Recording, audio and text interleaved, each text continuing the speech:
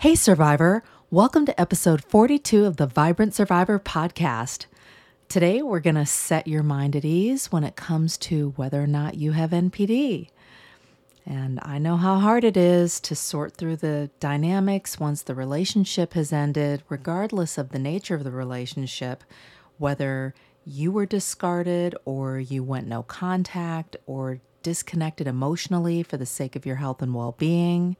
So I've come up with 4 things for you to consider. Narcissism isn't measured by a single moment in time, but it's a spectrum, and we're all on it together. So if you're willing to self-reflect, grab a notebook and pen, and let's dig in. Hey, Survivor. Welcome to the Vibrant Survivor podcast. Do you want to disconnect from a narcissistic or toxic situation and heal? Are you Googling how to identify a narcissist, narcissistic abuse, and boundaries? Are you feeling stressed and lonely while trying to avoid being sucked back in and lied to again? Hey, I'm Leslie. As a busy wife and mom, I fell for the lies and manipulations of narcissists. I wasted my time, talents, and money on users who kept moving the goalposts. I wanted real relationships and business opportunities and to enjoy life with my family. Instead, I struggled with anxiety, panic attacks, and insomnia, and I couldn't trust my body or anybody until I took a holistic approach to healing. In this podcast, you'll find tips for healthy living, trauma healing, and boundaries so that you'll have the freedom, confidence, and inner peace to respond, not react, after narcissistic abuse. Take a deep breath in, let it out slowly, and just relax. This time's for you. The fear is real when it comes to processing your experience. I know you feel stressed and exhausted with a pit in your stomach at the thought of being sucked back in and lied to again. You feel like a horrible person for going no or low contact, like maybe I'm the narcissist. The fear, self-blaming, and shaming is something we all go through as survivors. I want you to understand that you're not alone and you're not crazy. Every person who's ever been in a narcissistic relationship has felt what you're feeling right now. If this resonates with you and you're like, I'm done with fear, I'm done playing small, I know who I am, and I am not the narcissist, I want you to say yes. Today's the day. I want you to go right now to closeyourcoachingsession.com, and I want you to book your call because we're going to do this together. I'm going to hold your hand, and we're going to overcome this fear so that you can begin a long-lasting journey of healing. Let's do this. I remember going no contact after the abrupt or awkward conclusion of a few toxic relationships in my life. And as a people pleaser, I felt so bad for cutting people off without a word, but I knew I needed to disconnect, remove myself for the sake of my health and well-being. And I prayed about it. I talked it out in therapy. I talked it out with other people. I even bought my own copy of the DSM-5. Read Psych Bible. I meditated on it. I put my body through all kinds of holistic treatments.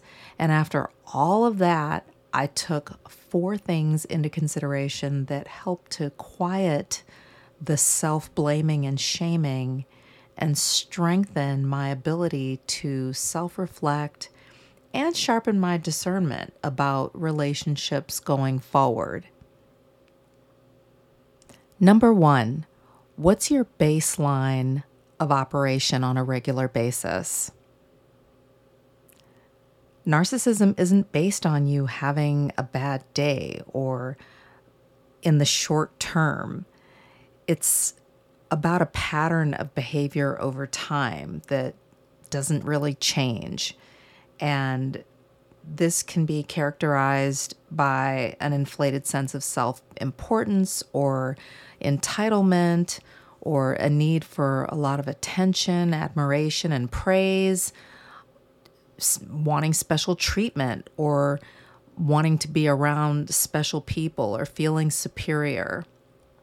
Exaggerating talents and achievements and reacting very poorly to criticism or even just basic feedback, being preoccupied with power, success, taking advantage of others, maybe even being more of a scamming, grifting type of person.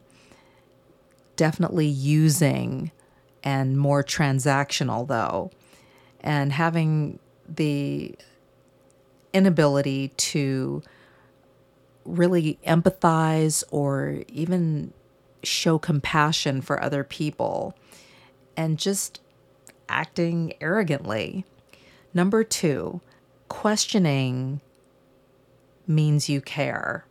If you are making the effort to self-reflect, to own your part, take some accountability, marinate on how the relationship progressed, how it ended, what you could have done differently, and really making an effort to learn from that, that's a good thing. And it means that you care. And that's normal, that's natural. Narcissists can be very transactional, and people who are highly narcissistic are going to operate exclusively pretty much on a transactional basis without care or concern, because it's all about getting their basic needs met by outsiders, people other than themselves. This can be the result of something like childhood trauma or adverse childhood experiences, the loss of a parent, poverty, use of substances in the home around the kids, physical abuse, neglect. These are things that can fuel narcissistic behaviors. Number 3, how are your other relationships?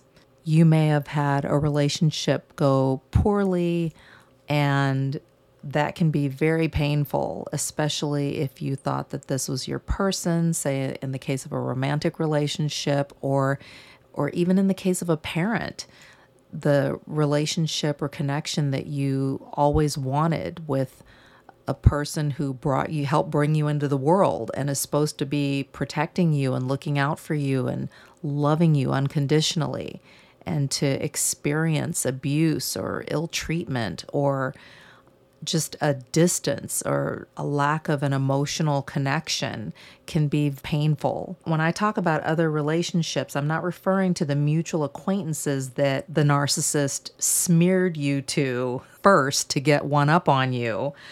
I'm talking about real healthy relationships that you may have neglected even because the narcissist had you focusing all of your attention, time, and other resources on them. Number 4, you're teary, they're smeary. If you're grieving over the loss of a relationship that you thought was real, that you poured a lot of time, energy, attention, and other resources into, that can be difficult. It can be so painful. It can be discouraging, depressing, have you feeling like a failure. Contrast that with, say, the narcissist, who may be more inclined to hurry up and convince any and everyone who will listen about how abusive and terrible you are. But it's in an effort to manage their perceptions of you and of the relationship, and to avoid the pain and shame of their difficult personality, to say the least, and their bad behavior in their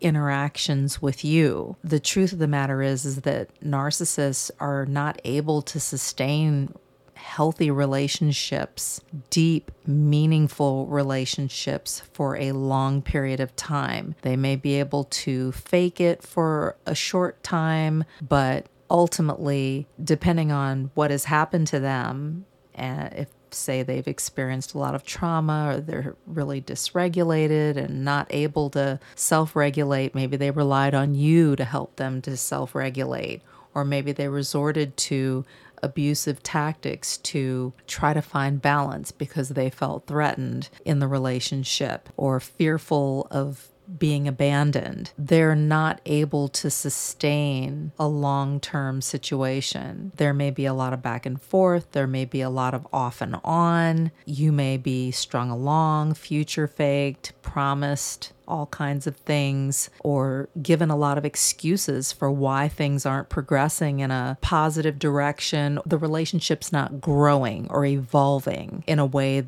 that's leading towards something like, say, marriage, if that's what's being discussed, or children, or if it's a work situation, even a promotion. So these are some things to consider when it comes to asking yourself, am I the narcissist? Let's recap 4 things to consider when you are questioning whether or not you are the narcissist.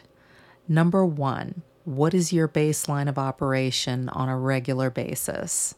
Number 2, questioning means you care. Number 3, how are your other relationships? Number 4, you're teary, they're smeary. Remember, when it comes to asking yourself, am I the narcissist? If you're pondering the question, then stop second guessing. If this podcast has helped you understand who and what you're dealing with, sharpen your discernment, and move forward on your healing journey, share it with another survivor. Help me help others by leaving a review for the show. And let's connect on social. Take a screenshot, share it in your IG stories, find and tag me at The Vibrant Survivor, and I'll share your post too. I look forward to connecting with you on IG and seeing you back here. You're not alone and you're not crazy. Know who you're dealing with, know who you are. Take care, and I'll meet you back here next week. Bye-bye.